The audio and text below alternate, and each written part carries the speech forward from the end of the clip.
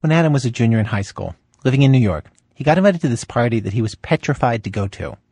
The kids not only seemed more grown up, they talked about how grown up they were. And when he got there no dancing or goofing around. Everyone just sat around a coffee table, about a dozen kids, casually drinking beers, just talking. I don't remember exactly what we talked about, but I just remember it was all very quiet and people would sort of nod while you were talking. And during this very grown-up party, a party unlike any Adam had ever been to, a couple got up and left the room for a while. At some point I realized that they were in the bedroom for quite some time. With the door closed. With the door closed. And, I mean, we were 16. I'm kind of, nobody was giggling. Nobody was observing this fact. Nobody was making mention of this. I mean, it was just what adults do. It was just, this is what you do at a party.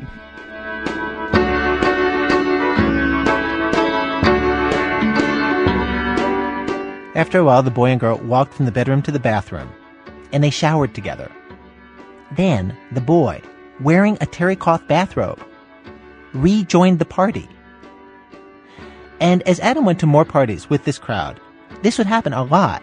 A couple would go off, have sex, and then return to the party, all the while everyone acting like this was no big deal at all. At that time, did you think, okay, well, this is the way that adults act? Yeah, it was all so mysterious. I would have kind of bought anything about those things, I mean, I didn't really. It seemed to me like this is how sophisticated, cool adults were. I mean, the crucial things was nothing was a big deal. Nothing was worth commenting on.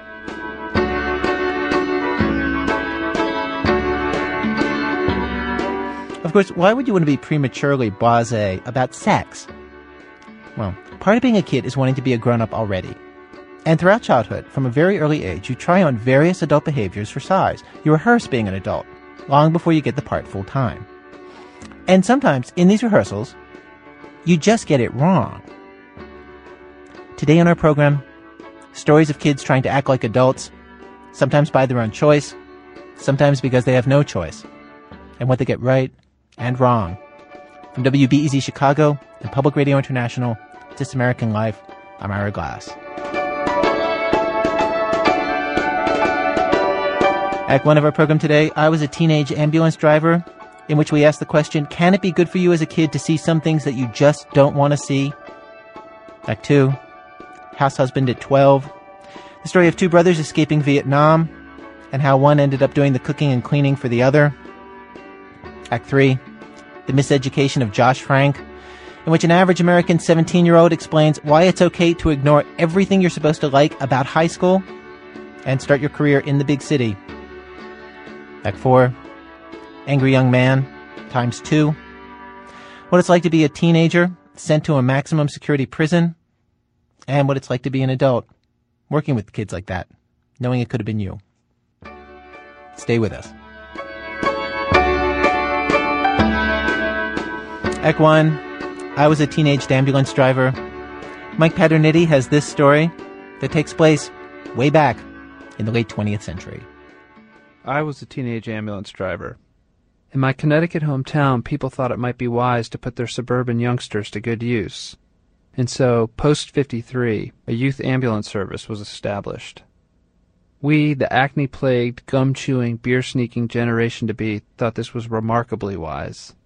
One day, you were bumping your back wheel over the curb, nervously trying to parallel park over at the DMV.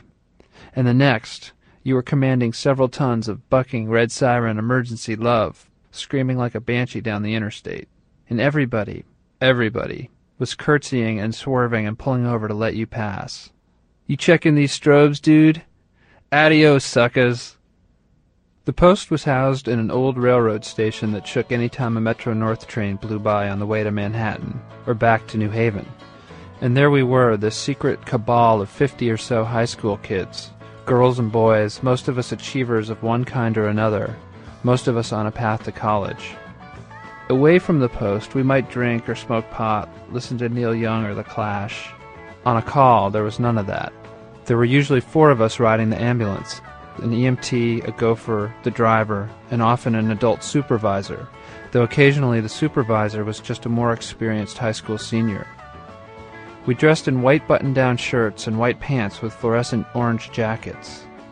At school, we carried big clunky pagers, and sometimes we were called from class to respond to a car accident, or a stroke, or whatever else might be going wrong with the human body in our town.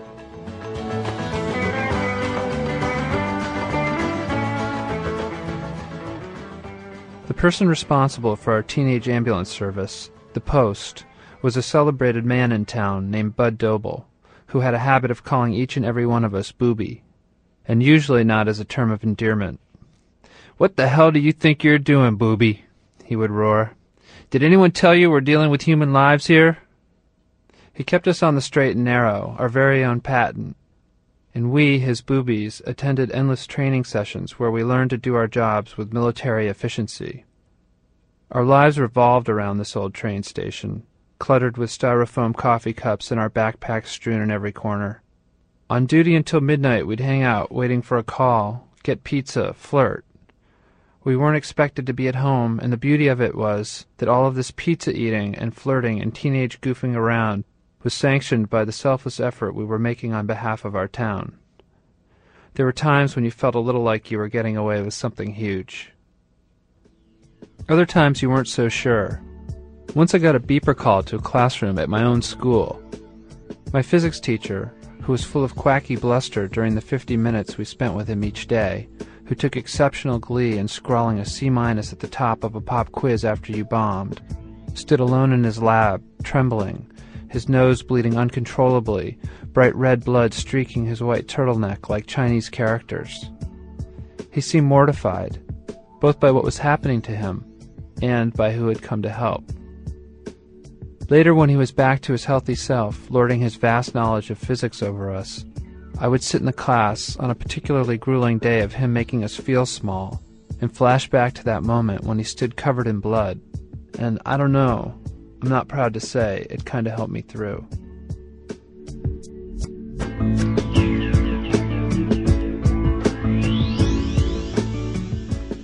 If teenage rebellion is based on the fact that adults are dangerous, that they control you and can get you in trouble, that teachers and cops and even your parents are not like you in any way, but are a different species altogether, then what happens when you're put in a position where they're suddenly weak and you suddenly have the power? Can you ever go back to being a teenager again? Once late on a weeknight, I was on another call outside a bar on the main street of our town. When we arrived, a man was down by the shoulder of the road struggling to get up. He'd been hit by a car. He was dirty and drunk, slurring his words. He was clearly hurt, probably had some internal bleeding, though adrenaline and booze had convinced him that he was fine. I remember holding a flashlight and shining it on him, and him saying, "Get that f***ing light off of me. I'll be damned if I'm going to have the kitty docs take me away." To my surprise, he was my old swim coach, someone whose generosity and ferocity on a pool deck had shaped my early years as a swimmer, and though I hadn't seen him in a few years, he was someone I'd revered. "Coach," I said, "it's Mike Paternity. I was one of your swimmers." "I'm not going," he said. "Don't touch me." "Listen, Coach, I think it'd be best if you came." "I think you can go f*** yourself," he said. "I was one of your swimmers," I said again, "and you're hurt." He tried to focus, but couldn't. My name didn't register, and why should it have? He'd been thrown headfirst into an embankment and had a tuft of sod unwittingly stuck to his head like a sad beret. "Get away from me," he said, "before I make you hurt." Make me hurt? It seemed a bizarre thing to say, but I backed off. He signed a waiver that he was refusing treatment, and we left him there, broken and beginning to sob when I turned my back on him. I remember being confused by that, by his belligerence and vulnerability, by the way he was so completely not the man I once thought he was, the man I'd pinned some hope on, and some sense of my own self. And I knew that he wasn't sobbing because he'd been hit by a car or was drunk. Something else had led him to this moment, but I didn't even try to ponder what.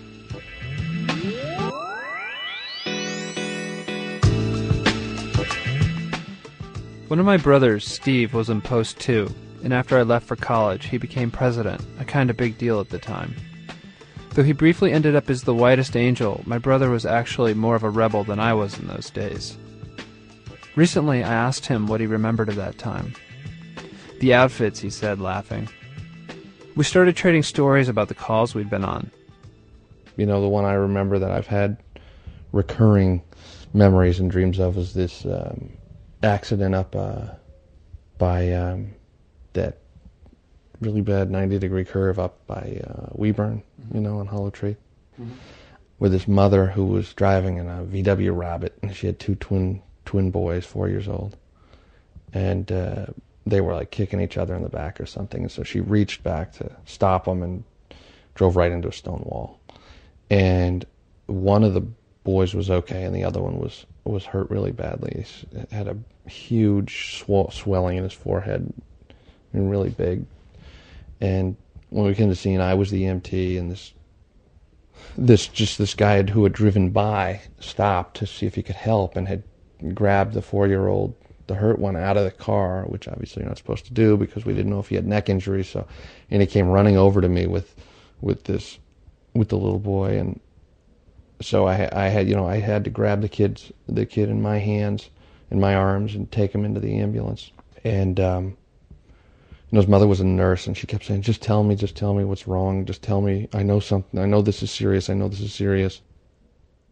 So my brother had to figure out what to do. There were no obvious broken bones or lacerations, which made the situation altogether more ominous. He suspected that there might be severe internal injuries, and so they needed to get the kid to the hospital fast. I remember his little fingers. He was stiff, but his hands were moving, and he would grab my pinky, you know, and squeeze it tight. And that was just pretty intense to think this is up to me here, maybe. As it turned out, he ended up dying of I think massive head injuries, brain injuries. And I also remember when I got to the hospital and we wheeled the stretcher off and ran him in, one of the people in the ER came out and said to me, "Why didn't you tell us it was this kind of injury and a head injury? We would have had the brain trauma center set up and stuff." And I was like, at that point, I was thinking, oh my God, if I didn't tell him something, I should have told him. And I wasted 5 minutes that could have saved this kid's life. I just devastated, you know. I know I told him everything that I saw. You know I said that he had a swelling over his head. Whether or not I sufficiently flagged it for him, I don't know. I mean, I don't know. I felt awful. It was pretty hard to deal with for a little while. I mean, I can deal with it now. That it's not something I think about every day. But I definitely,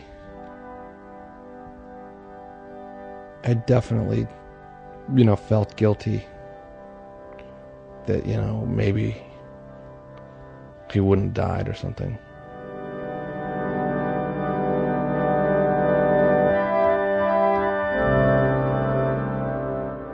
What's curious is that we never really talked about calls like that, not in any great detail, and never to anyone outside of the post, especially our parents. And so my brother's worst calls were bottled and stored in the cellar of his psyche, only to haunt him these years later in bad dreams. In fact, until now, I'd never even asked Steve about another incident that occurred when the two of us were at home, on a day near the end of the school year when I was a senior and he was a junior. That afternoon, I was engaged in heavy combat with my youngest brother, Rich, who was 8 years old at the time. Rich had uncanny hand-eye coordination and was a merciless video game player, the supreme universal master of asteroids. I had made a promise to myself that before graduating high school I would find a way to beat him. And by some cosmic fluke never to be repeated, I was. I was creaming him, and neither of us could believe it, which is when our next-door neighbor, a woman just older than my mother, burst in. Her 75-year-old father had keeled over on the lawn in cardiac arrest. I remember my first thought was, but I'm about to kick Rich's butt. And then I started outside, telling her to get Steve, who was upstairs listening to music in his room. I could probably remember the song I was listening to if I thought. I think it was probably Bob Marley, Babylon by Bus. I remember running outside to our neighbor's father and beginning CPR. I remember something happening that I didn't expect at all. His ribs separating from his sternum and breaking easily under the weight of my palm. A muffled cracking sound. I just remember, the feel of the guy's beard on my lips. And you have, pretty normal reactions. How could I possibly think a video game is more important, or that how could I possibly be angry being pulled away from listening to a record to have to go try to save someone's life? But that's, you definitely had those. I definitely remember having those reactions.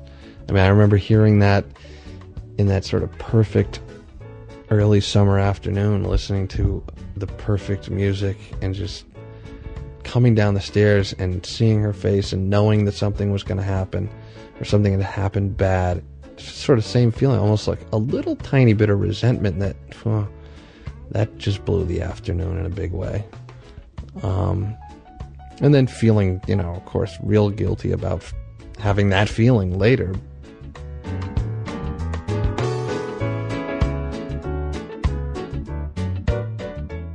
This was the thing about the Post. It represented two totally discordant and opposite teenage impulses. On the one hand, we still wanted to act like kids, but then at the same time we wanted to be adults. We'd accepted the ultimate adult responsibility, riding in an ambulance and being held accountable for human lives. I would have been 17 years old at the time of my last serious call. It was spring of my senior year, and all I wanted was to hang out with my girlfriend, just get lost and forget every last adult thing looming on the horizon. The specter of going away to college, and then after that, the requirement of finding some kind of worthy job, and the ensuing money grief, and whatever it was that adults worried about all the time. But I was on duty, getting ready to go home, actually, when the call came in. A car accident out on Pear Tree Point, which juts out into Long Island Sound. There are huge, beautiful trees out there, and a girl not much older than me had run headlong into one of them, drunk.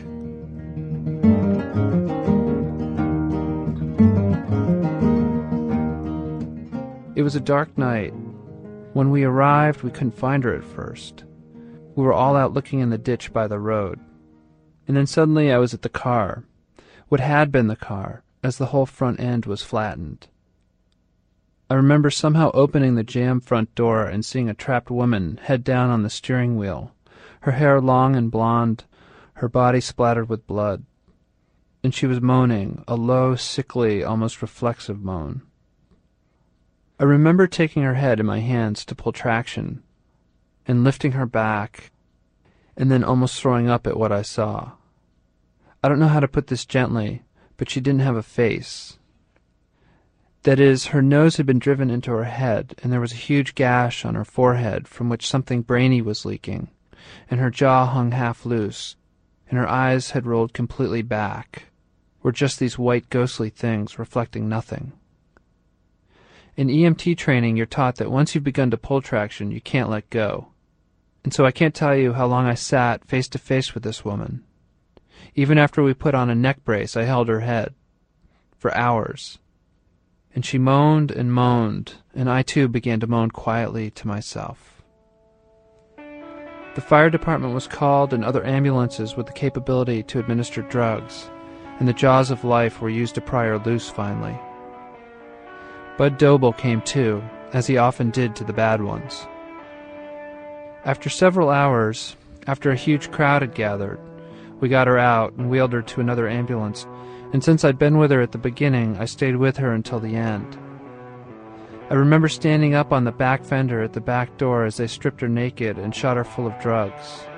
And I remember a stream of her blood running down the floor of that ambulance over my white Reeboks. Bud Doble was standing next to me, shaking his head. "Tough one," he said. By morning she was dead.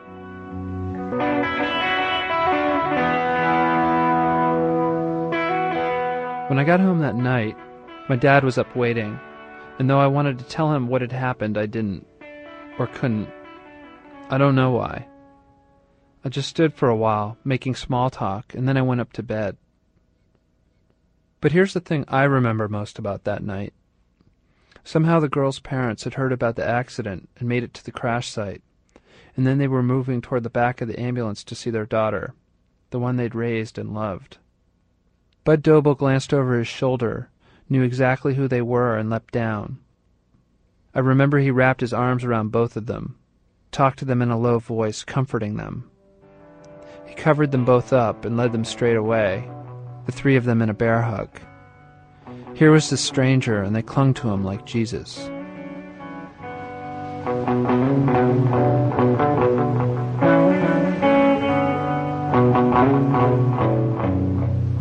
I thought about that woman and her parents last week, when I myself was at the hospital for the birth of my first child. Already I was imagining a life for him. His first words, his first steps, his first day of school, his first bike, his first girlfriend, his first act of rebellion. I imagined what secret worlds he might occupy one day, and whether he would ever tell his father about them. From our room at the hospital, we happened to look down on the ambulances as they came and went from the emergency room. And standing with my one-day-old son in my arms, I watched. I watched the paramedics wheel in all sorts of people and return with empty stretchers, joking with each other. I stood in the window with my son in my arms like a man on a beach, watching others bob in a distant ocean, diving on a coral reef. It was late afternoon, and the sun dropped down behind some low clouds, lighting the parking lot silver.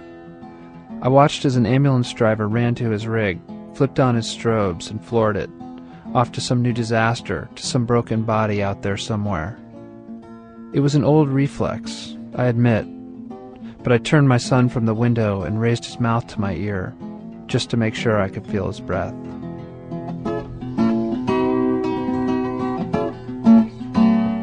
Mike Paterniti lives in Portland, Maine, with family. Whoa, whoa. You know I'm almost grown. Whoa, whoa. Yeah, and I'm doing all right in school. They ain't said I broke no rules. I ain't never been in Dutch. I don't browse around too much. Don't bother me, leave me alone. Anyway, I'm almost grown. Act 2, house husband at 12. So what if you made the most important decision of your life when you were 12 years old, and for all the wrong reasons? When Antoine Wong was 12, back in 1980, living in Vietnam, his cousin was scheming up a way to escape the country by boat. It would be 36 people hidden in a tiny craft. Antoine's older brother was invited on the trip because he knew how to fix engines, which everyone figured might come in handy. And Antoine was invited too. And he wanted to go, but for reasons that had very little to do with reality, and everything to do with the way that a kid sees the world. For me, having a chance, an opportunity to sort of travel, because to travel in Vietnam at the time was extremely difficult. So just to have an opportunity to leave the city, maybe go to North Vietnam, because we were planning to escape from North Vietnam, I thought it would be a cool thing. And then I thought, escaping, you'll be caught. This not that easy. Oh, really? You thought you would get caught and be sent back? Yeah. You didn't actually think you were going to be leaving Vietnam? Right. Not exactly. Like, in my mind, I didn't think I would be able to. So for me, it's just sort of like, I love my mom. I can't be separated from her, but this is not really true. This is a game. I'm going to go and enjoy the visit and then be caught and sent back to, my family. So, and then my mom has a totally different idea. She's thinking, well, he's leaving. Either he make it, I'll never see him again. Or he might, in the late future, if he get caught, they might kill him. Or, the chance of being dead at the sea is great too. So she was really petrified, and she didn't want to let me go because I was really young and I was a baby, sort of. Yeah. And then he has to sort of convince, and then my brother and my whole family sort of talked to my mom and said, Mom, look, there's a war going on with Cambodia right now. They're drafting young men, as soon as you reach like your 17th birthday, they take you.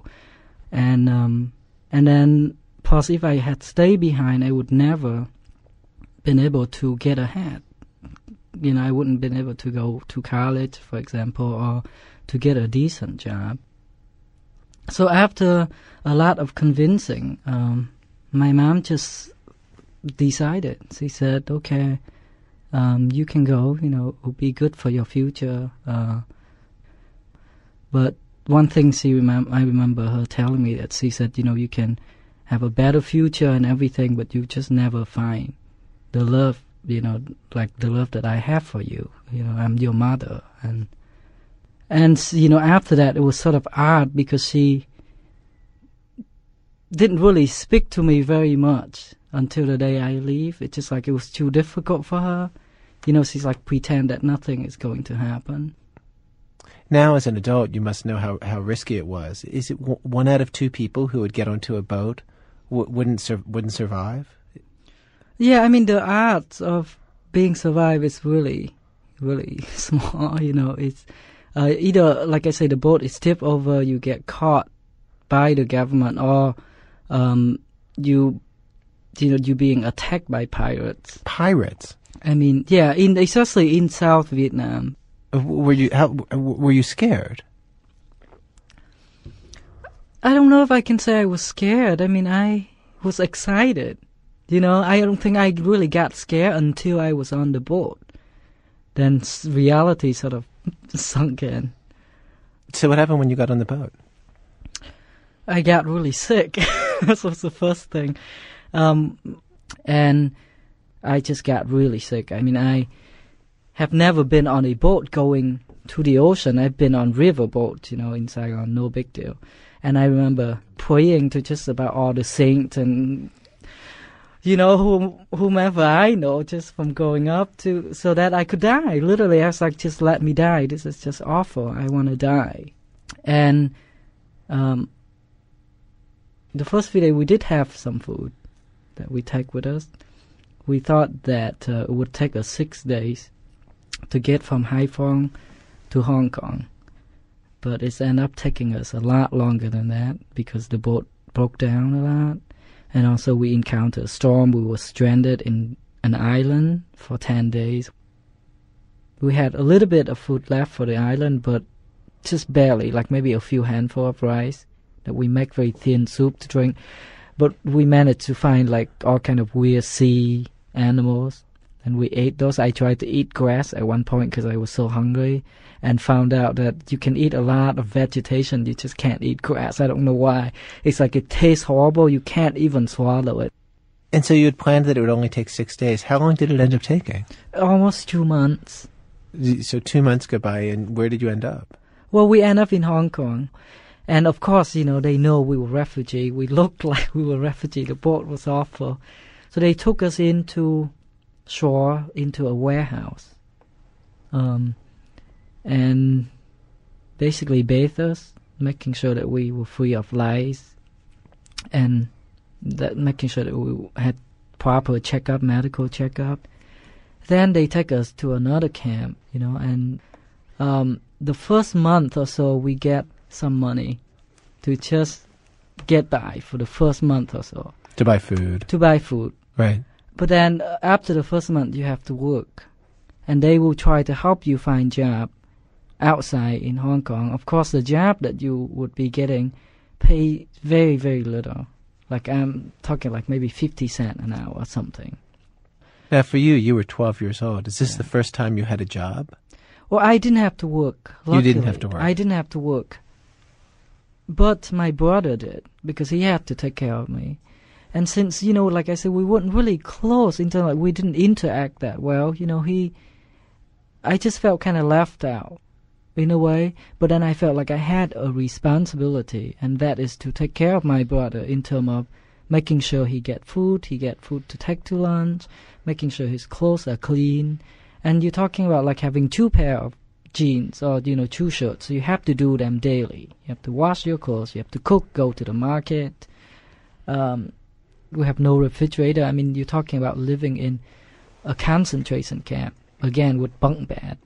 and that would be your room, 2 people, and you would hang like pots and pan and your clothes, everything within that bunk bed. And at first I was very scared. I mean, I didn't know a word of Chinese. You know, here I have to go out of the camp and say, I want a pound of beef, I want, you know, a kilo of rice. I mean, it was hard. So, I mean, I did a lot of that through pointing and hand signal. And had you ever cooked a meal before? No, I mean,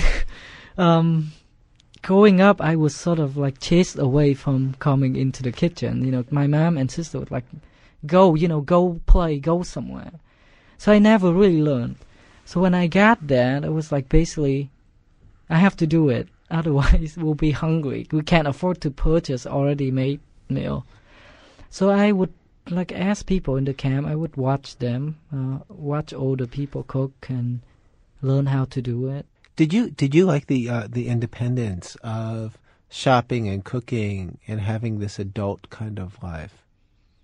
Not really, because at that point, you know, all I wanted to do was to have fun. I mean, for me, you have to understand, like Hong Kong was new. It was kind of, wow, a huge city, you know, and you are seeing 60-story buildings, and you're seeing like all the neon lights and, you know, the airplane, huge airplane flying, you know, the camp was very close to the airport. You know, you were curious, you wanted to go out and just check around. It didn't cost anything. You can walk, you know, play with your friends. Do you think it was good for you to have to be such a grown-up at such a young age? You know, my friends ask me that question a lot, and I'm not sure how I would answer it exactly. I mean, I guess being forced to grow up so fast sometimes just sort of, this is how I feel, you know. It's probably different with different people, but I feel it sort of left you feeling kind of insecure most of the time because you never feel adequately supported by your parents, you know, guiding you through different things or saying, you know, don't do this, do that, you know. And so I always feel like I'm a child, you know, in some way. I'm like 32. Sometimes I just feel like I'm a little kid. Knowing now what happened to you once you left on the boat, would you make the same choice again? You know, probably not. Probably not. Well, of course you can never say, you know, what happened to you, but I don't know. I just feel that, like, if I have to do it, I probably wouldn't do it. Why? Why? I don't know. I just think, well, it's kind of a hard question, you know, because I had to do it, so I did it. But just because, you know, I never get to see my mother. She passed away. She passed away after you left. After I left. Yeah. And this was after the year I graduated from college. I received news that she passed away. So I regret that. I don't think you can have everything in life. Just back to what my mother said, you know, like you can achieve all of this. You can have all the wealth, you know, life can offer you all of this good thing, but then sometimes you have to sacrifice like a chunk of other thing, like the love that your family can give you. Antoine Long lives in Chicago. A Catholic charity brought him to the United States after a year and a half in Hong Kong. He's never been back to Vietnam. Coming up, anger and its uses, high school and its uses, and more. That's in a minute from Public Radio International when our program continues.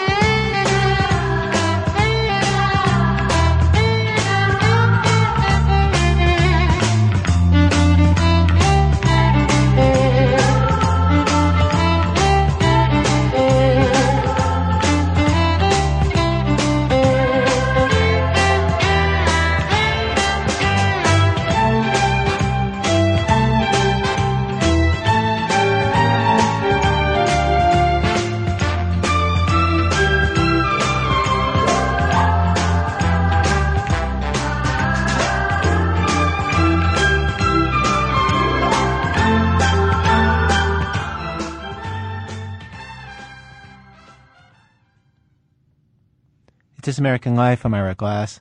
Each week in our program, of course, we choose a theme, bring you a variety of different kinds of stories on that theme. Today's program, stories of kids acting like adults, some by choice, some because they're forced to. We've arrived at Act 3 of our program. Act 3, The Miseducation of Josh Frank. This is another story of a young person making a huge, life-changing decision about his own fate while still very young. In this case, 13 years old. Hillary Frank tells the story about her own little brother. This is what it sounds like when I call home to talk to my parents.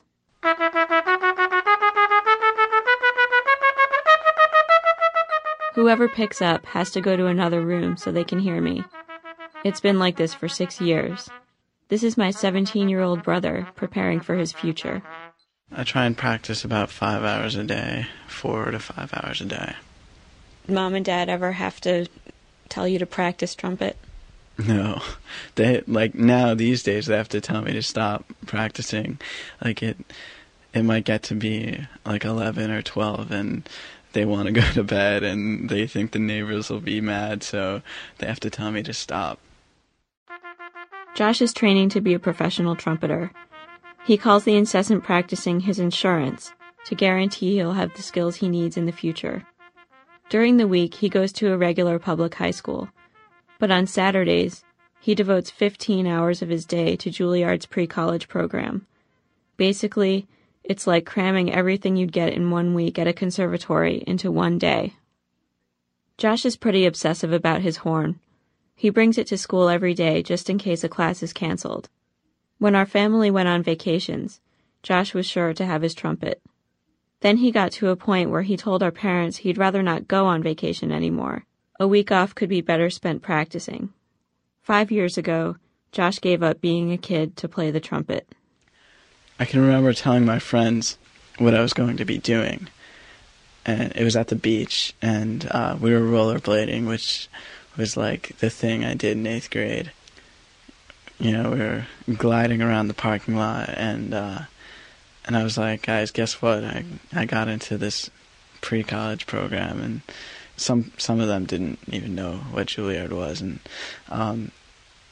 then it came, well, I guess you won't really be around on Saturdays, and I was like, I guess not, and it was difficult. The music was more important to me, and even if it does involve a sacrifice, I realized you couldn't have it both ways.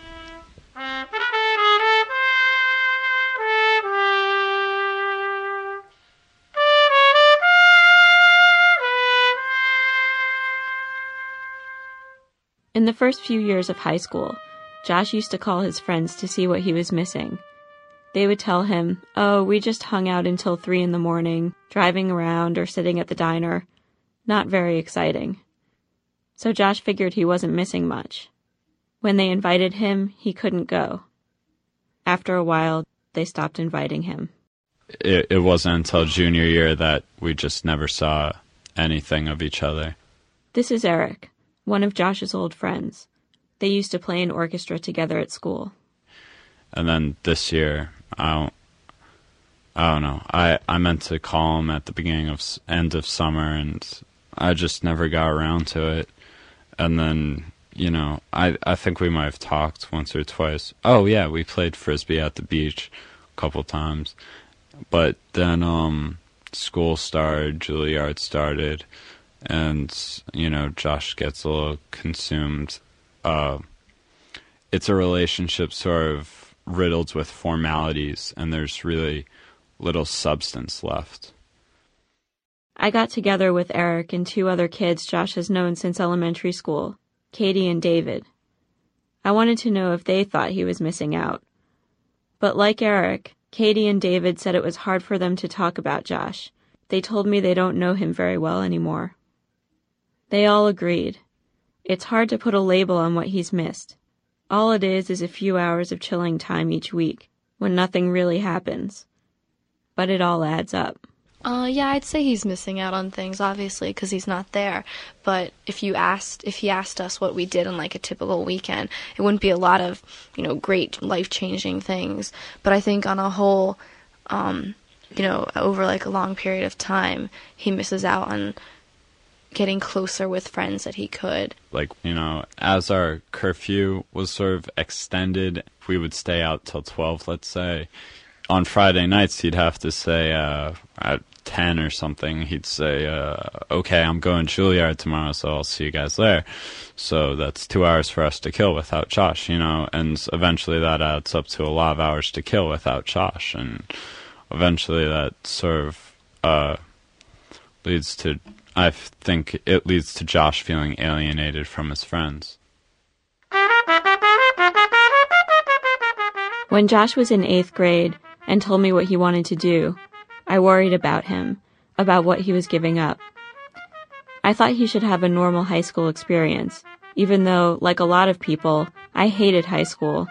I hated it so much I left a year early. But somehow, the myth of high school is so powerful that even those of us who despised it think that you're missing something important if you don't go. Josh goes to the same high school I did, and the time I think it's most painful for him is at lunch. It does suck. Like, basically, at every lunch period, like, lunch is like the big social time during school. And, I don't like classes. I don't like my math class. I don't like going to that stuff. But the thing I most dread is lunch, because I have to figure out what I'm going to do for that half an hour. In the past, when I have sat at lunch with people, it's like, it's really awkward for me, because like, they're talking about what they are doing or what they're going to do, and I never feel included, which kind of separates me, and it's really painful. So the way I deal with it is just to get into music more. Like, maybe I'll practice during lunch instead of eating, and I'll eat when I get home.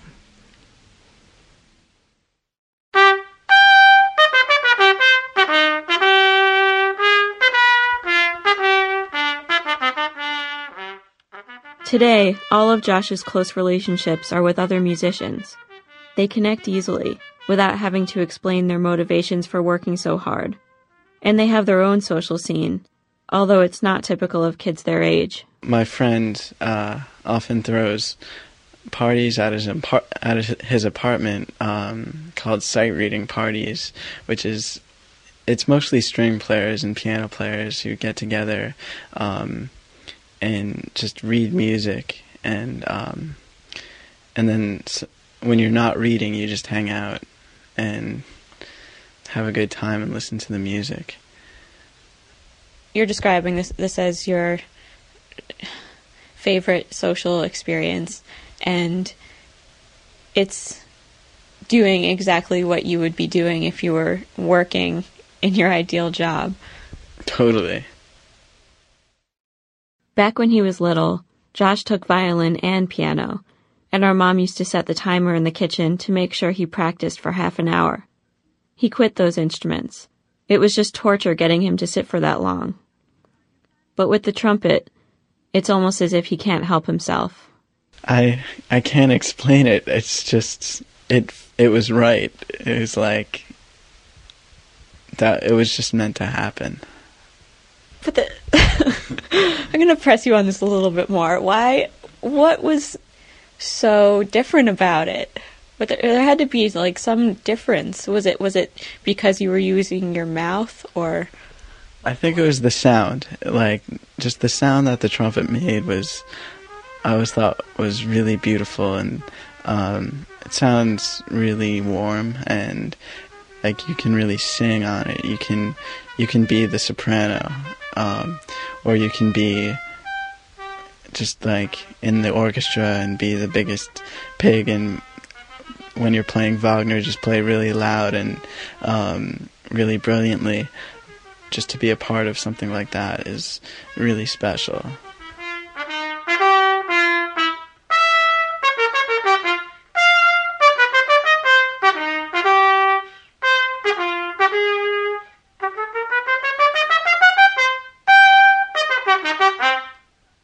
It's amazing to adults when a 13-year-old announces he or she has made a major life decision, and then sticks with it.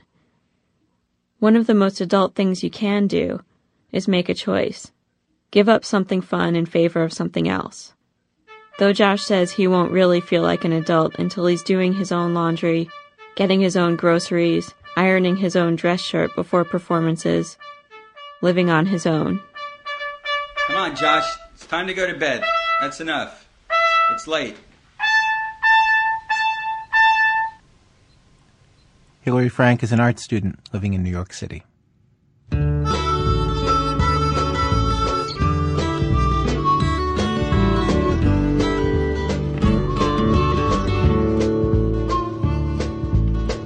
I am a child, I last a while. You can't conceive of the pleasure in my smile. You hold my hand, rough up my hair. It's lots of fun to have you there. Act 4, Angry Young Man, ×2. This is the story of two people, one in his late teens, one in his late 50s. And we'll start with the older man. Willie Ross grew up in Arkansas in the 1940s. Picked cotton from the time he was 8. He was a big, strong kid. I'm going to the field. I was going out there with my mother at 5, 6, 7 years old. And I had fast hands, I noticed. And because watching her, you had to gather cotton real fast because how great a cotton picker she was. And when I got 12, I was the only kid who was picking 250 pounds at 12 years old. When Willie Ross was 13, his stepfather died, and just months later, his mother died too, of spinal meningitis. And after the funeral, Willie Ross headed back to the family's house in Helena, Arkansas. When I caught the bus and went back to Helena, when I got to my address, which was 1136 Pecan Street, I looked there and the house was empty. There was no furniture, there was nothing. One of his sisters, who was pregnant and in the 12th grade, had taken all the furniture and went to live with her boyfriend. They had moved away, and no one took me in. I mean, I didn't know anything, and they had their own life, and I guess they was telling me about steel mills. Some of my family figured that I could get a job. I was big for my age, but I did not want that.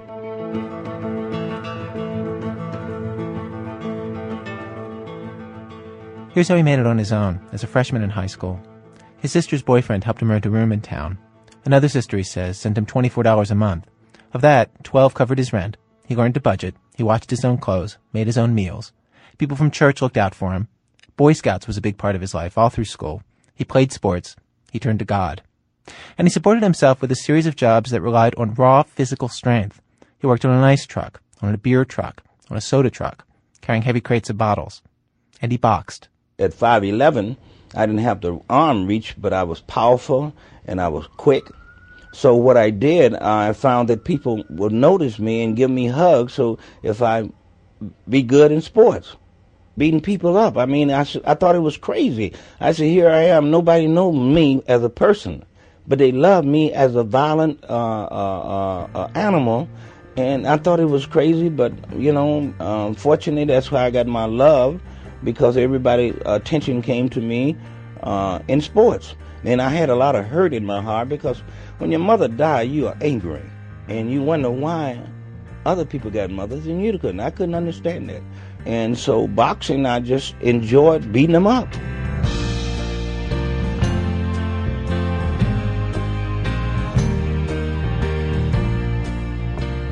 So you were pretty angry as a teenager. When did that turn? I don't think it turned. I'm still fighting it. You know, every day I think about it.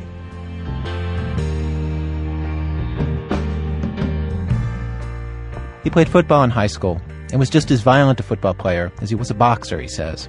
He went to college on a football scholarship, played pro ball for the Buffalo Bills, winning 2 championships on a team led by Jack Kemp. After that, he became a cop and finally ended up an assistant superintendent at the Audi Home, the juvenile detention center in Chicago, which is, as far as anybody seems to know, the largest juvenile lockup in the world, sometimes as many as 600 kids behind bars. Many of them full of anger, and full of anger for justifiable reasons, understandable reasons. like Mr. Ross, back when he was their age. I really was angry and I really hurt because I couldn't understand why none of my people took me in. And I was a good kid. And I see these kids, it's happening to them. These kids here? These kids who locked up here at Juvenile Detention Center, it happened to them. And I stressed them, it happened to me. But I tell them this, set a goal, get an education. One of the many kids Mr. Ross told his stories to was Terrence Golden. Terrence describes his own life this way. Until he was 9, he says, he did well in school, things were fine. And then it all fell apart when his father died of cancer. And from there, that's like where the problems began. It's been hard since then.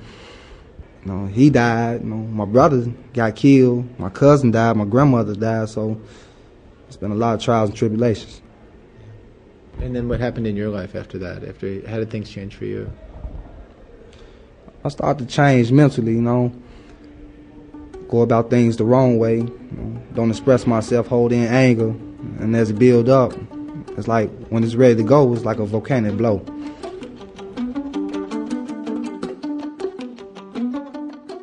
Were you really close with your dad?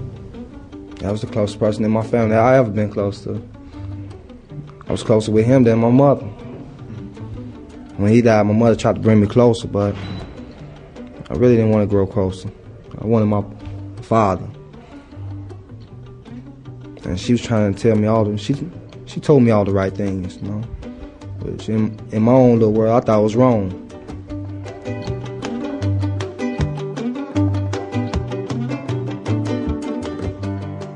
Terrence started doing badly in school, didn't listen to anybody, got in all sorts of trouble, and finally was arrested at the age of 14 for murder, a gang shooting with 3 other guys. And once he was behind bars, he started to think about things and calm down, and he seemed to change. He befriended some adults, wrote and acted in some plays with a theater group, plays in which he and other teenagers contemplated the consequences of their crimes. He stayed at the Audi home for 2 years as his case worked its way through the courts. Finally, a verdict came down. He was found guilty of murder.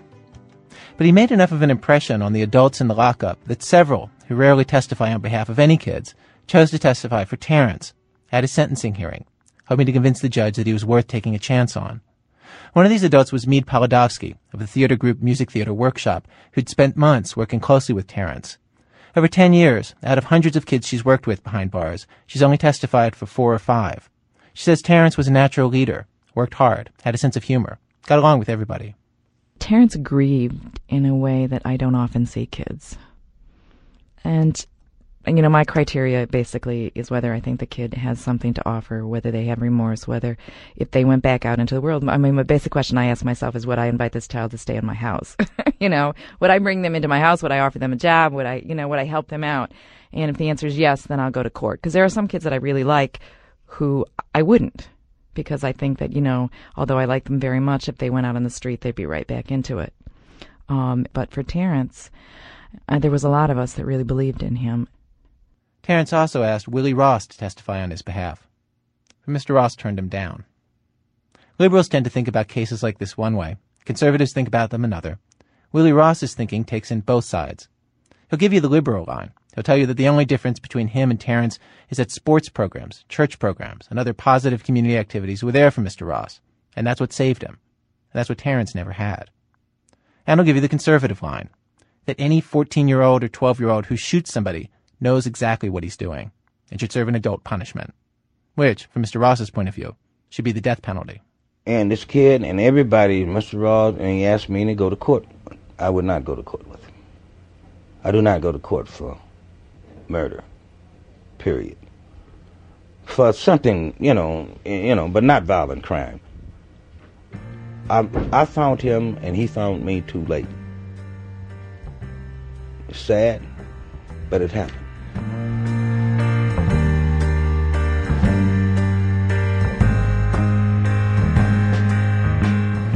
One of the things I tell our kids, I believe in the death penalty. Even for a 12, 13, 14-year-old kid who shoots somebody? Yes, I believe that. Because I was 12 and 13, and I knew better. And I had a rifle at 9 years old.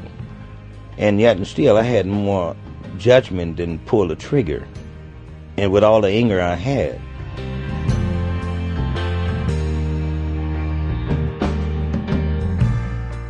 For years now, states have been cracking down on juvenile crime, sentencing teenagers and even preteens as adults in some places. We expect young people who face adversity now to master their emotions and overcome it. Terrence was tried as an adult and sentenced as an adult to 40 years. 1 year ago this week, at the age of 17, he entered a maximum security prison in Joliet, Illinois. It's not like the Audi home, where there are counselors and classes and activities, an acknowledgement that these are kids and might be rehabilitatable. Oh, it's a lot different. The officers, they different. How are they different? They more aggressive. They're more aggressive, you know. A lot of them ain't out to help you. You might catch a few that's out to help you, but ain't too many out there for you. Inmates different. See, there it's more laid back. See, here, you gotta watch, you know. Watch continues to what's around you. Did you feel safe at the Audi home? Yeah. You feel safe here? It's all in the mind. It's a mind game. I can make myself feel safe. I don't talk to nobody, really. I stay to myself, so I feel safe. He's been going to church in prison. He says it's hard to stay on the straight and narrow. If he doesn't get into trouble, he'll serve 20 years of his 40-year sentence.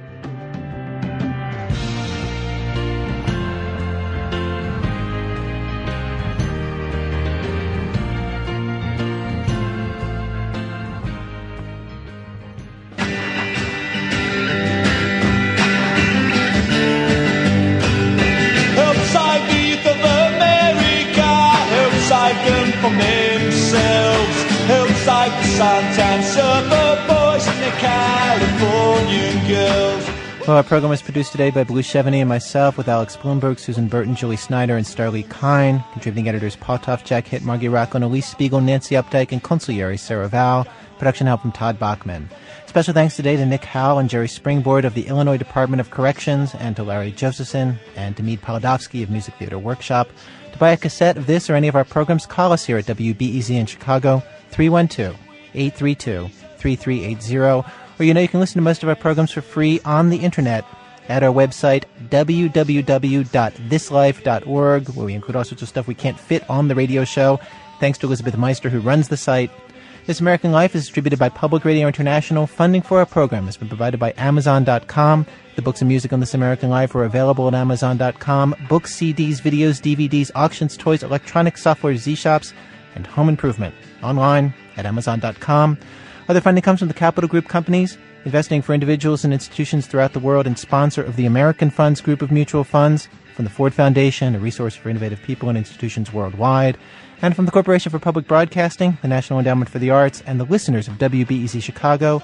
WBEZ Management Oversight by Tori Malatia, who just popped his head in the door with this question. What the hell do you think you're doing, booby? I'm Ira Glass.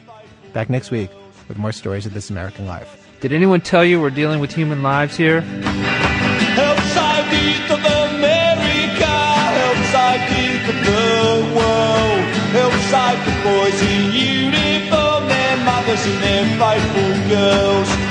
Listen to the voice of the soldier down in the killing zone, talking about... PRI, Public Radio International.